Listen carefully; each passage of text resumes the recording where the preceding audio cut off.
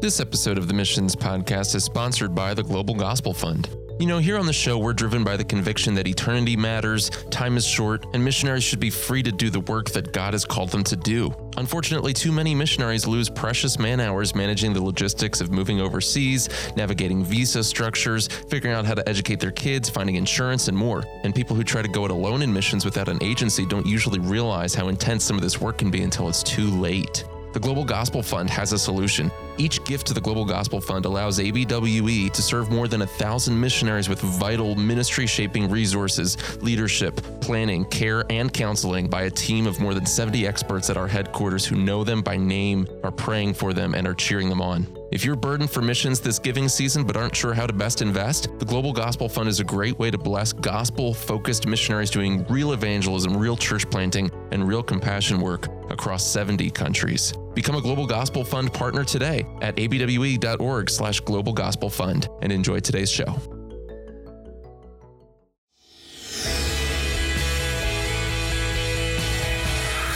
Welcome to the Missions Podcast, the show that explores your hard questions on missions, theology, and practice to help goers think and thinkers go.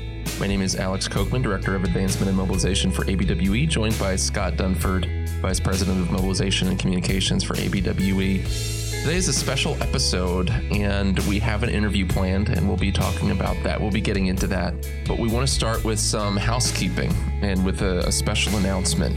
And so I'm sitting here in the studio with Scott, and we are talking about some changes that are happening in your life, Scott. So I don't want to take any of your thunder, but I want to give you a chance to share with the audience what's changing in your life, and that'll lead into some of our further conversation. Yeah, so I've been with ABWE. This is my second time with ABWE. I was a missionary with ABWE from 2006 to 2011, and then stepped out of that into pastoral ministry. I worked in a small Christian university for a couple of years, and then when I effectively closed that ministry down, ended up coming to ABWE, and I've really been. Move. It's been a blessing, definitely a blessing. It was a blessing to our family, and exciting to be able to re-engage in the area of missions. But over the last couple years, I've continued to wrestle with some of those same longings of ministry that I know you all do. And that is, while I enjoy levels of administrative work, I certainly enjoy getting to talk to people and educate people about missions. One, really missing the opportunity to minister together as a family. A lot of times in my role now, I'm traveling independent of my family, coming back, engaging in local church ministry, but it's not in the same way that we've done in the past. And I miss that. I also am missing my regular interaction with my neighbors and with lost people around me, and being able to engage in the local church in the way that I've been able to do that in the past. And so, as I've been wrestling with some of those things, I'm really praying through what God might be doing. Lord, should we go back into full-time missions on a mission field? Should we get back involved with pastoral ministry? Should I just stay in the current role that I have, and praying through that? An opportunity was brought up by a longtime friend of mine and someone we've engaged in ministry before. He's actually a pastor of a supporting church that we had for years, and now he's transitioned. But anyway, I became aware of a church planting ministry that's taking place in the Silicon Valley of California. I'm a Wisconsin boy. I love cheese, and I actually like snow. And I never thought that I would be interested in moving to California of all places, and particularly not the Silicon Valley.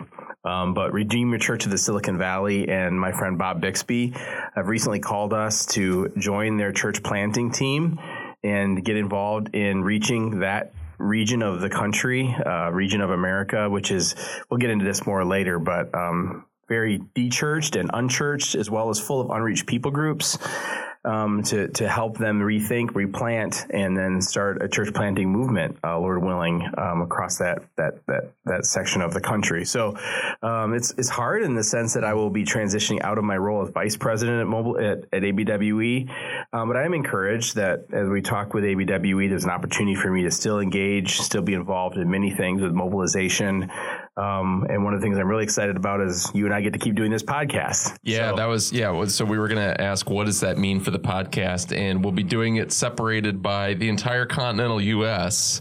at times, but we will still be doing it. So when we record at 9 in the morning, it'll be 6 a.m. for me and 9 a.m. for Alex, or I think I got the better end of that. We'll figure that out. But it's a sad in some ways, and that it's the end of something that has been a blessing to us and our family. It is how I know many of our listeners is through coming through ABWE. But I'm excited about this opportunity really to use the gifts that God's given us to be able to minister together as a family and to minister with a good friend, and the opportunity to do a lot of the ministry things I think God's prepared me over the last 17 years of full-time ministry. Well, and I'm experiencing a grief maybe that our listeners aren't, because they'll still get to listen to you. But Scott, you've been an awesome force in my life too, and just a mentor. And so the fact that we won't be able to interact in person as often is a loss for us, but we're also thrilled for your family, and we're thrilled for Redeemer and the work that God is going to be doing there, and to talk about your ministry, because we want to talk about the ministry. Yeah. And so we've brought Bob Bixby from Redeemer Church on today, and he's on the line. Bob, how are you doing today? I'm doing great. It's an honor to be here. I feel like I've come up in life to get on your podcast. Well, we'll find ways to take away that false feeling of superiority. We will. Don't worry. You'll be on the Today Show. Don't worry. There's plenty of time for this interview to go south. But what we want to do is give you a chance first just to introduce yourself and talk about the church. Why now to replant and to reinvigorate the church? Why the Bay Area? How did God call you there? And why on earth would you select someone like Scott Dunford to be involved in this, of all things? That's the question I keep asking myself. There is a level of desperation, but we'll take anybody we can get out here. No, that's so untrue. My wife and I are thanking God every day since Scott and Tara decided to come here. It's just like a dream come true. We pinch ourselves every morning just giving glory to God for this next opportunity that seems to be unfolding in front of us. It'd be helpful, I think, if you would just tell a little bit about your family, and because you weren't raised in California either, and a little bit about the journey God has led you and Jenny and your family on to bring you out to California, and that'll kind of help set up why Tara and I and our kids are joining you. Yeah, I grew up on the mission field. My dad went to 3-year institute and at Bob Jones University many years ago in the 60s. And then I spent my life in Central African Republic until I was about 14. Then they moved to France. And then I went to Northland, and there I met my wife at Northland Baptist Bible College at the time. And it was there that I met Scott Dunford. He was a high school kid while I was in college at the time. His dad was a student. In fact, his dad was in the same class as mine. And then after we graduated, my wife and I went to the mission field. We went to France and worked for a little bit with my father. And then after being there for a while, we went to start a church in Belgium, right on the border of France and Belgium. Literally, we were about 100 yards away from the French-Belgian border. The mission board didn't really approve of my first name. I wanted to call it Borderline Baptist Church, but anyway, it was a great ministry opportunity for us. And then we came back to the States and ended up starting a church in Illinois, Rockford, Illinois, and the Lord bless that ministry. But the California thread started weaving itself into our story really early, and we sometimes look back at it and recognize it now when we first made our decision to move out here 5 years ago. But when I was on deputation to go to the field, the Lord really prospered our deputation effort, and it helped that I was already bilingual and third generation missionary kid, and those kinds of things really gave me a head start. And I would just go to any church I could go to at the time. And I decided to fly out to California on deputation and go to some churches, basically cold calling these churches and asking for their support. And during that time, I remember telling this about 25 years ago. I told my wife at the time that San Jose was an interesting city to me. And I told her, if ever I were to come back to the States, I'd love to start a church in San Jose. And we left it at that. It seemed like God had, and it was just a dream. It seemed unrealistic. And I felt it was a mission field even way back then, because that was when technology was really starting to boom. We went to the mission field, and after that, and we had several California churches that were supporting us, and kind of always had an interest in this part of the United States. After we had been in our pastorate in Illinois for 12 years, the Lord grew that church and gave us a lot of opportunity to help other churches. But another feature of our deputation work kept coming back to us over and over again. Through travel teams with the college and then with our deputation, we've been in hundreds and hundreds of small churches all over America. And many of them are struggling or dying or have lost vision completely. Or if they have some vision, they're in despair because they feel like they're just spinning their wheels.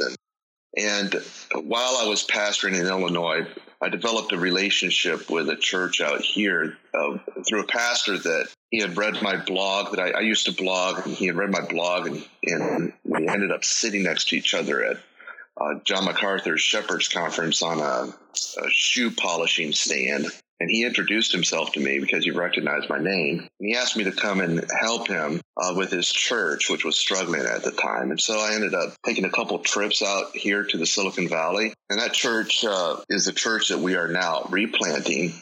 It was 50 years old, struggling. It had some legal issues that were going on. And over time, it became apparent that we just needed to really encourage the assembly to take what life they had, bury it into the ground, and see what kind of fruit would come up from it. In other words, die in order to bring forth life, and give them the vision of dying to the control of all of their assets, which in the Silicon Valley, if you have any property, you've got significant assets, and reinvesting that into planting not just themselves but other churches. And so that took some time and some. It's a long story that I cannot tell here. An amazing thing how God worked to bring us to the point where the church has joyfully grown to the point that it really wants to multiply and give up its property in order to invest in other church plants in the area. And immediately we knew that we needed to expand our team. One of the things that has always bothered me as a missionary kid was the kind of assumption when I went to Bible colleges with my dad was, if you're a great preacher, be an evangelist. If you're mediocre, be a pastor. And if you're a loser, well, God can use you on the mission field. Exactly how I felt. And if you're really bad, be a podcaster. There you go. And the thing is, I kept telling my wife what we need on the front lines of mission work. We need generals. We don't need privates. And generals also have the drawing power to bring with them teams. And so it's been a long vision that's starting to come into fruition to gather together an experienced team and plant pregnant, so to speak, in order to multiply. So there you go. That's a quick summary. So I want to shift gears here a little bit. And Scott, God is calling you and your family to California, which we're here on the East Coast. It's a very different culture than it is here, certainly, but it is a mission field, you would argue, for multiple reasons. There's diversity, but there's also cultural factors there. Why don't you talk to us about that for a little bit? Yeah, as our family was, if I were to sit down and say, hey, where's your ideal place to live? For many people, especially the Bay Area of California, would be right up there. Doesn't snow. It doesn't get super hot or super cold. It's got the ocean, and I do love the ocean. But, if I was to say, hey, where do I want to live? I'd probably say Michigan or Wisconsin. Those are the places I grew up in and love. But what especially drew us to this area, and as we began talking with Bob, really captured our imaginations, was the true lostness of that region and the incredible ethnic diversity. For many of you, I lived and worked in Asia for a number of years, worked with Central Asian Muslims and speak Mandarin badly at this point, but do speak it. And everywhere we went, as we were visiting out there, the diversity kind of just hits you in the face as it's obvious, and you don't have to go looking for it. I saw some statistics recently just from San Jose, which is one of the cities there that we'd be working in and targeting. Unreached people or people groups alone, especially formerly unreached or that have just crossed over that 2% threshold, or unengaged people groups. There's 48 different people groups that qualify in that regard. 26 of them are now considered no longer unreached people group. People like the Han Chinese that are still small in numbers of evangelicals, percentage-wise, but no longer unreached. But this is where it got interesting to me. 11 are engaged unreached people groups, but then there's 11 significant communities of unengaged, unreached people groups, and that's just in San Jose. Fremont, where the church is currently meeting, is extremely diverse. It's well known as the largest community of Afghanis outside of Afghanistan. There's even a little neighborhood. I have close friends that are missionaries to that community. Yeah, Little Kabul is right there. And if you read books like The Kite Runner, Fremont, California is highly highlighted in that book. 65% Asians. That's Obviously Indians and Chinese and Koreans and all that whole mix up, but huge numbers of people that are unreached. And then you get even beyond that into the secularism. It's been called the least churched region in America, the Bay Area, and this is not a small population. The Bay Area is something like the 5th largest metro area in the country. Massive influence that we'll talk about a little bit later, as far as cultural influence and financial influence. It's a place that's shaping culture as we speak. Yeah. But it's the place where religion has gone to die. And it's at least where Christianity no longer has influence. And so when we hear those things and we're looking at our background, our love for Central Asian Muslims, our love for Chinese people, our love for just lost people in general, there's certainly some really big missiological reasons why Christians should be engaging in the Bay Area. Yeah, because you're not just talking about going and laser targeting whoever is of Asian descent and only evangelizing them, right? That's not the strategy you're talking about, because everybody there is really at a high level of need for the gospel, right? So I also want to direct the conversation to Bob a little bit. And Bob, share with us about more of the secularism that Scott mentioned. Share with us some of the ways that the Bay Area, Silicon Valley are shaping culture throughout the U.S. and what that kind of looks like for you as a church, as a young church plant, to be living in the midst of that kind of hostile territory. Well, it's interesting because the hostility is not what a lot of people would imagine. In fact, one thing that I noticed there is hostility, but it's a different kind. When I was a pastor in Illinois, along the state line with a lot of Christian roots, Lutheranism or Catholicism or other forms of Protestantism and evangelicalism. In fact, the Free Church is really strong in that area. When I would try not to introduce myself as a pastor, because as soon as I said the word pastor, it was like this invisible stiff arm just shot out, and there was a distancing from me, and baggage that the person had tied up with the word pastor would become this invisible wall between me and that person. So I really would try to get them to like me before I let them know what I did.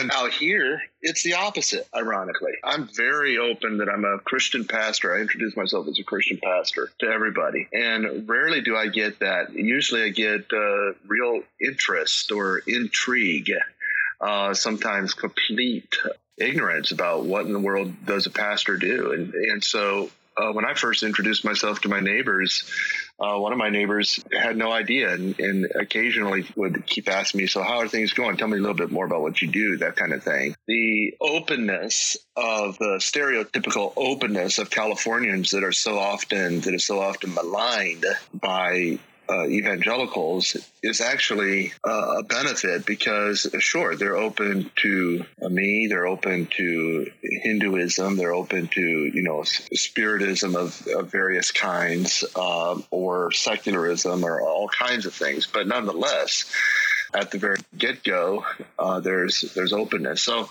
I think that's a image that really needs to come down as far as what kind of reaction we get. The hostility is different in the Bay Area. If this were a country, this would be the 20th richest nation in the world, probably more so. California all by itself is the 5th largest economy in the world. And so the hostility comes from a superiority that they're tolerant towards you, but there's a true belief. I tell people this. I tell people we're doing work. We're doing eye of the needle work on the plain of Shinar. And the plain of Shinar, of course, is where the Tower of Babel was built. And I think Genesis 11 is about technology. And so God testified to the ability of men when he said, if we just let them go, that whatever they set their minds to, they're going to be able to do. And I don't think we know yet the extent of technology that we are capable of. And people here certainly believe it even more than other parts of the world, the kinds of things they talk about, artificial intelligence and so forth. And so there's a huge belief in man and the capabilities of man, that every problem in the world is ultimately can be solved, if not by man, but by the artificial intelligence that we create. Well, so what does it look like then specifically for your church? Maybe a good way to frame the question would be, what can churches outside of your context learn from what you've found yourself having to do over the last couple of years in ministry there in order to contextualize the gospel message in a setting like that? Maybe it's not necessarily coming up directly against all of the aggressive secularism, the pro-LGBT, gay rights, all of those sorts of things that come to mind when we think about the West Coast, the left coast. But what does it look like to take the gospel to people who have never met a pastor, and how could we employ that in our own contexts? Well, I'm still trying to find what it means to do the work of an evangelist, as Paul instructed Timothy. And part of that is to get to know the people around you. And it's interesting because of the diversity, every other person you meet is different than the one you met before. So when you try to find a commonality, some of the things that I'm finding are similar. For example, whether it's Russian Orthodox or Roman Catholic or people from Islamic backgrounds or whatever, and all of these people I've met that are lured in by the secularism here, and they're trying to have secular fashions of their religion. Religion is actually pretty strong here. It's just a kind of diluted type of religion. But I think in evangelizing them, my target is to appeal to consciousness, because that's something that artificial intelligence cannot touch.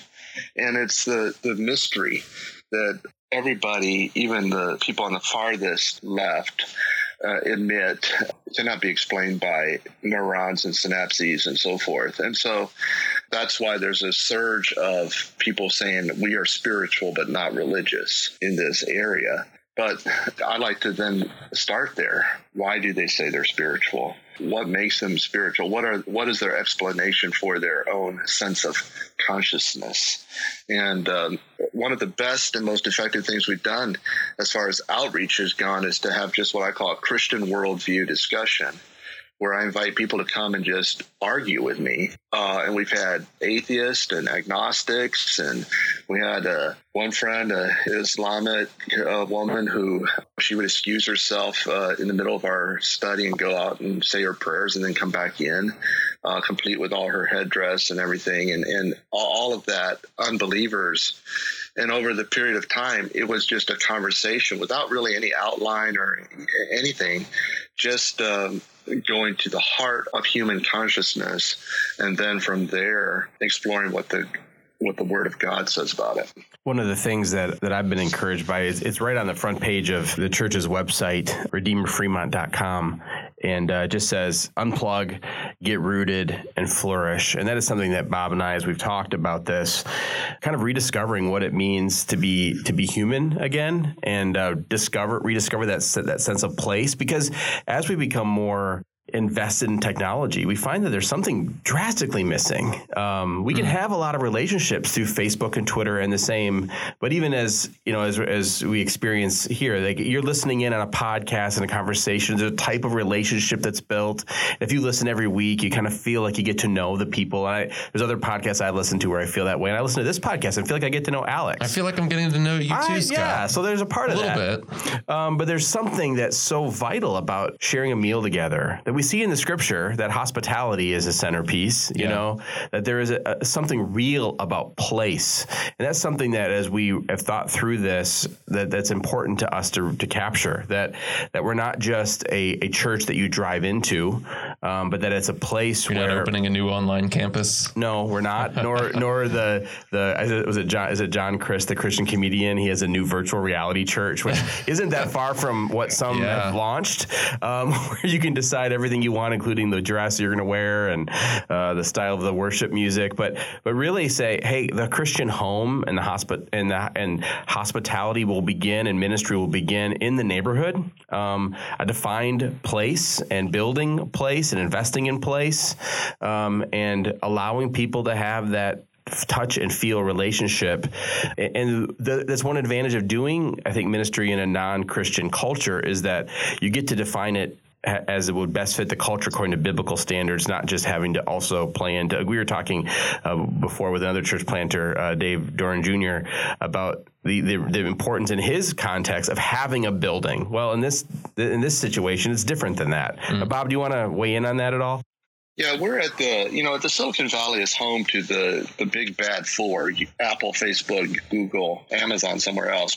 And I don't think we realize. I like to say we're on the plane of Shinar. That's one way of doing it. But in another sense, we're at like in Rome, in the Roman, in Paul's time, or maybe Athens, but one of these centers of these where a culture is being shaped and people are being commodified, if we could say it that way, where these four we're the product. We're not we're as data human to be beings. mined. We're not the customer. We're the product. And so what that means, what's really ironic here about the Bay Area is that here we are in the epicenter of social media, and people are incredibly disconnected. And we are in one of the most disconnected places in the area, and people are trying to find because ultimately we can't deny our DNA. We're physical beings. We're human beings. And so I think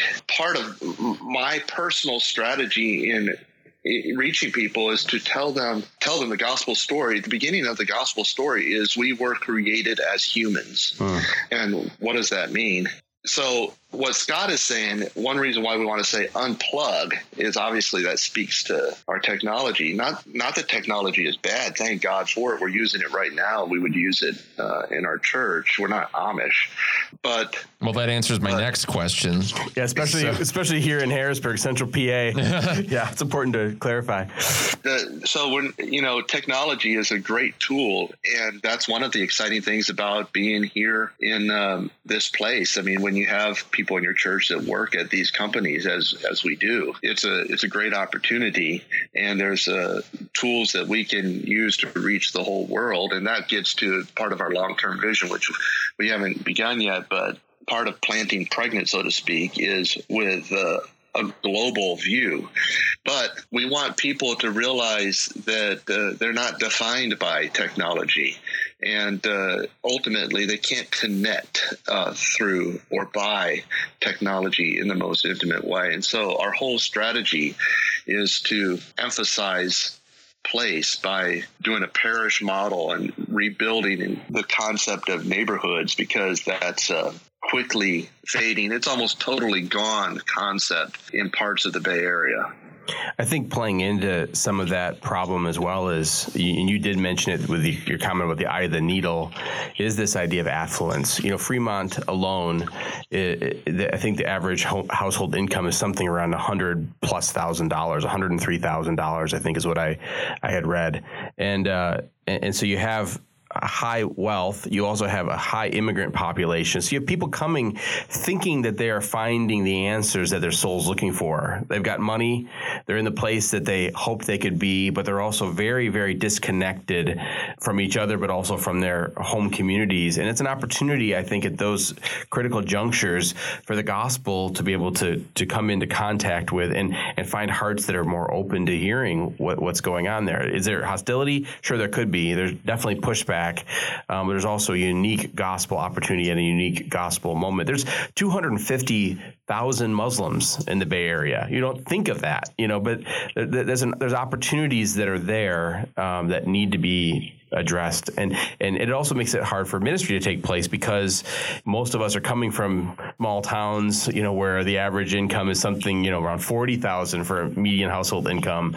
So how do pastors and churches function in those areas? So that is a unique challenge to ministry at this really critical place, is the issue of funding. So here's a question for you guys, and this is just a little bit open-ended. How have you walked out that tension between swimming against the flow of culture and being that prophetic voice, that voice crying out in the wilderness and having that kind of approach to ministry versus being very much present and within the community and, sort of that Jeremiah sense of being a blessing and planting down roots in the city that God has sent you and into exile. How have you walked that out? And maybe you have a similar approach on that. Maybe you guys have a slightly divergent approach on that. What does that look like? Bob, do you want to take it first, or do you want me to take a shot at it? Let me hear what you say so I can learn from it. Grace us with your wisdom. Already we have a problem. Bob's going to try to learn from me. So here's the way, I think of this even in our community here in Harrisburg. And I think the way Christians need to think through it and respond.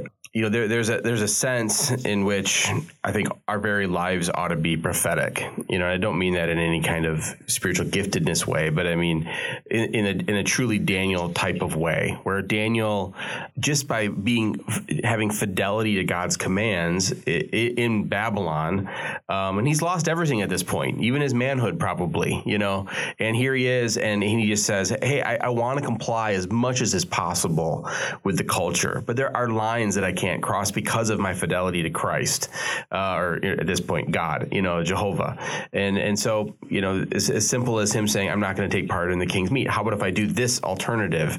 And certainly there's places we see where, Shadrach, Meshach, Abednego are forced to bow down and they refuse. So there are these moments of cultural conflict where they are saying, okay, this is where the line is drawn and you're going to have to kill me in order to go forward because we're not bowing. But I think that's kind of the mentality you have to have in these situations, is saying, hey, I'm in this community. I'm for the betterment of the community. I'm not going to quibble about this tangential issue and that tangential issue. I'm not going to become political about it. I'm not banging my drum and say everyone needs to become just like me. But as I live my life for Christ in a very countercultural way, there will come moments where the world goes, that's different. What's going on there? I've never met someone like that before. And that's a gospel moment. But there's also moments then where you're saying, hey, I'm going to be faithful in following God. And we're saying, like, this is a biblical sexual ethic, for instance, where you will, without a doubt, come into conflict with the culture in which you just say, hey, this is also going to be a moment that testifies against your unrighteousness in which you are called to repent. And so I think that Christians need to live in that tension. But I think as we try to follow a biblical worldview and follow Christ, some of that's going to happen naturally. Some are going to smell our lives and go, that smells like life in the gospel. Others are going to smell our life and say that is the smell of death, and it leads to judgment. So I think what Paul's saying there is relevant. Yeah. Bob, how would you answer that too and build on that? Well, from a pastor/missionary perspective, I really think that we have to kind of pickle ourselves in the abstract ideas of thinking of, say, like Niebuhr's taxonomy of Christ and culture, and read like D.A. Carson's analysis of that, which I think is great. I read it a number of years ago. Or Walter Brueggemann's The Prophetic Imagination is an excellent, although a lot of conservative Christians don't like his liberalism, it's still an excellent way of thinking about the Christian in context with a place and an area that is different than the design God had for it. And then we really have to think. I mean, we have to work up a brain sweat in thinking about this because it is hard work. But then as soon as we walk out the door, now, whether it's, coaching your son's basketball team or chatting with the neighbors or doing a party with the neighbors or whatever, now all of that abstract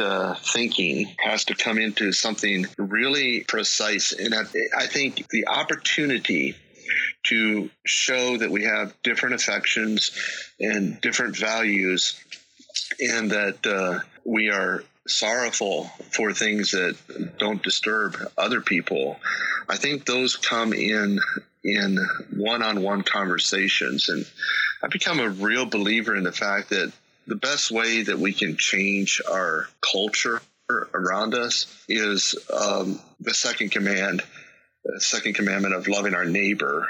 And that means becoming acquainted with our neighbor and then rubbing off onto our neighbor our persona, which is completely different, and bringing our difference next to them because they're not acquainted with it at all. Otherwise, they're unfamiliar with it. They haven't heard. And I think people, the cliche says people don't care how much you know until they know how much you care.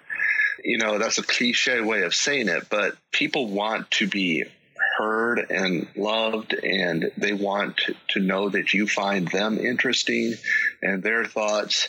And what I found in my weekly Christian worldview discussions, one time the topic came out, it was a woman that was living with her friend, and she said, "What is sin?"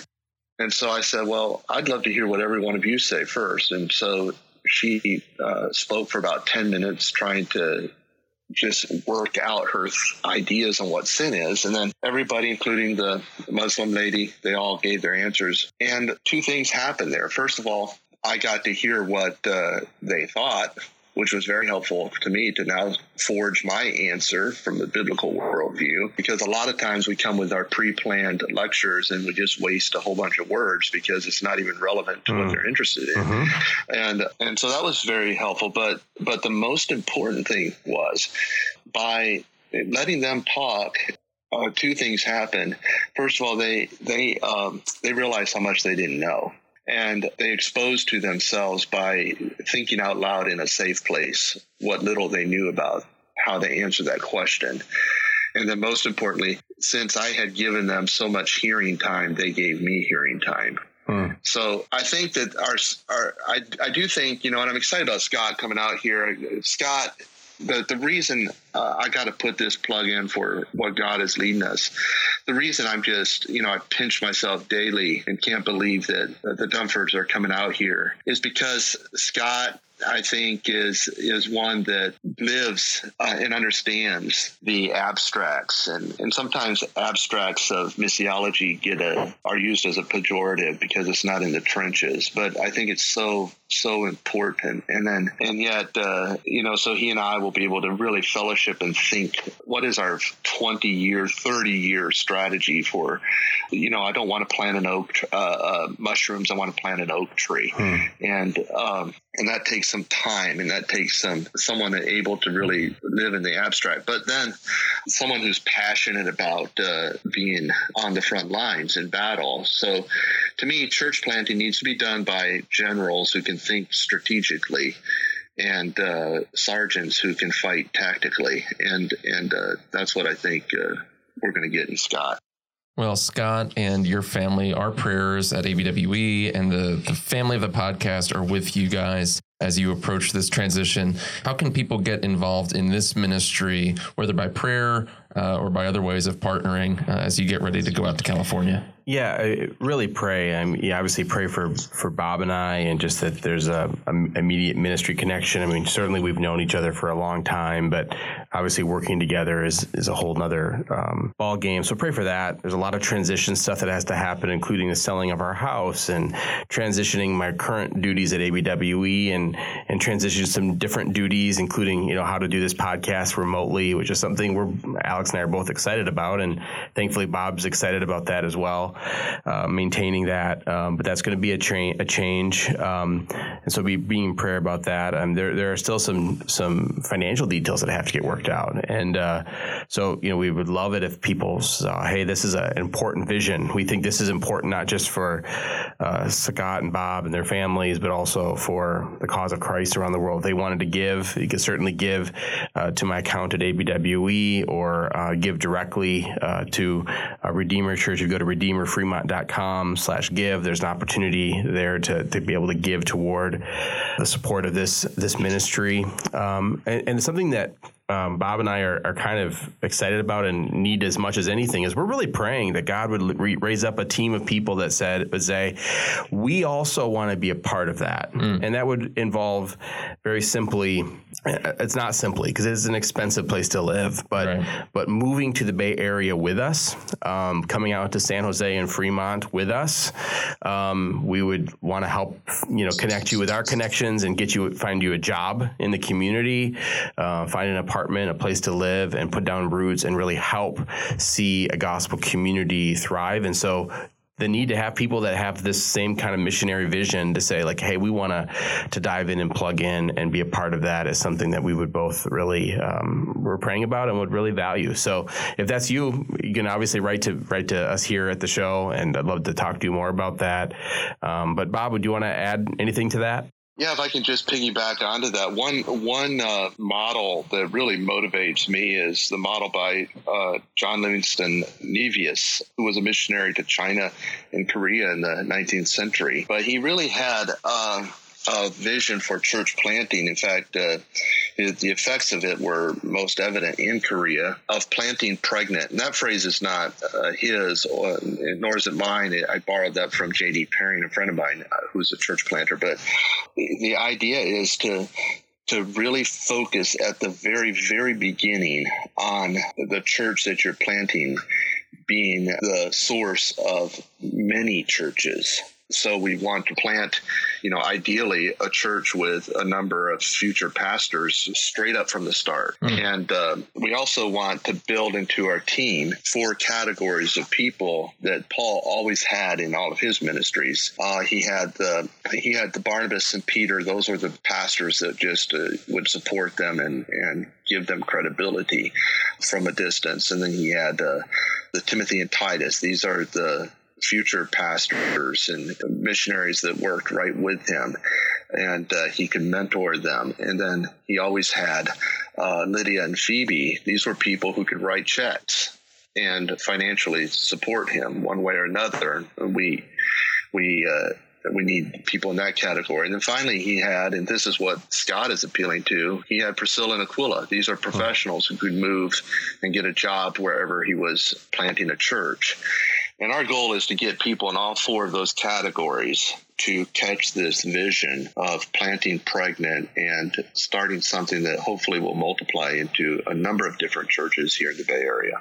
Well, and those for those who didn't lose you as soon as you used the word pregnant, that's some really fertile advice. Oh man!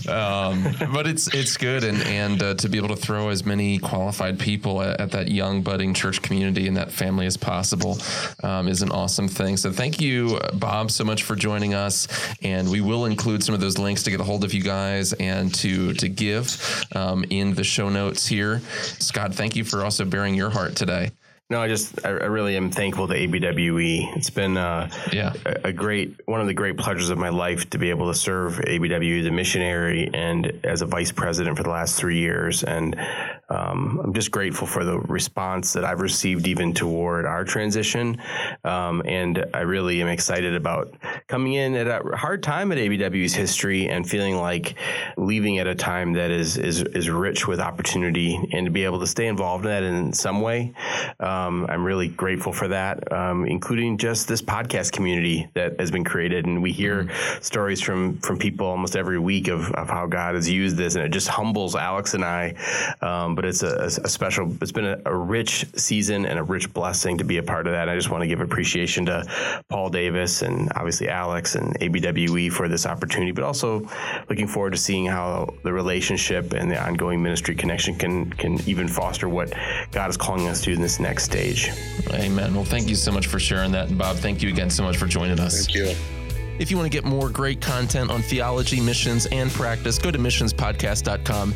And while you're there, make sure that you subscribe in iTunes, Google Play, or your favorite listening platform. And please make sure that you also give us an honest review and a 5-star rating. And don't forget to be sending your questions to alex@missionspodcast.com, along with any other ideas for future episodes. And until next time, thank you for joining us.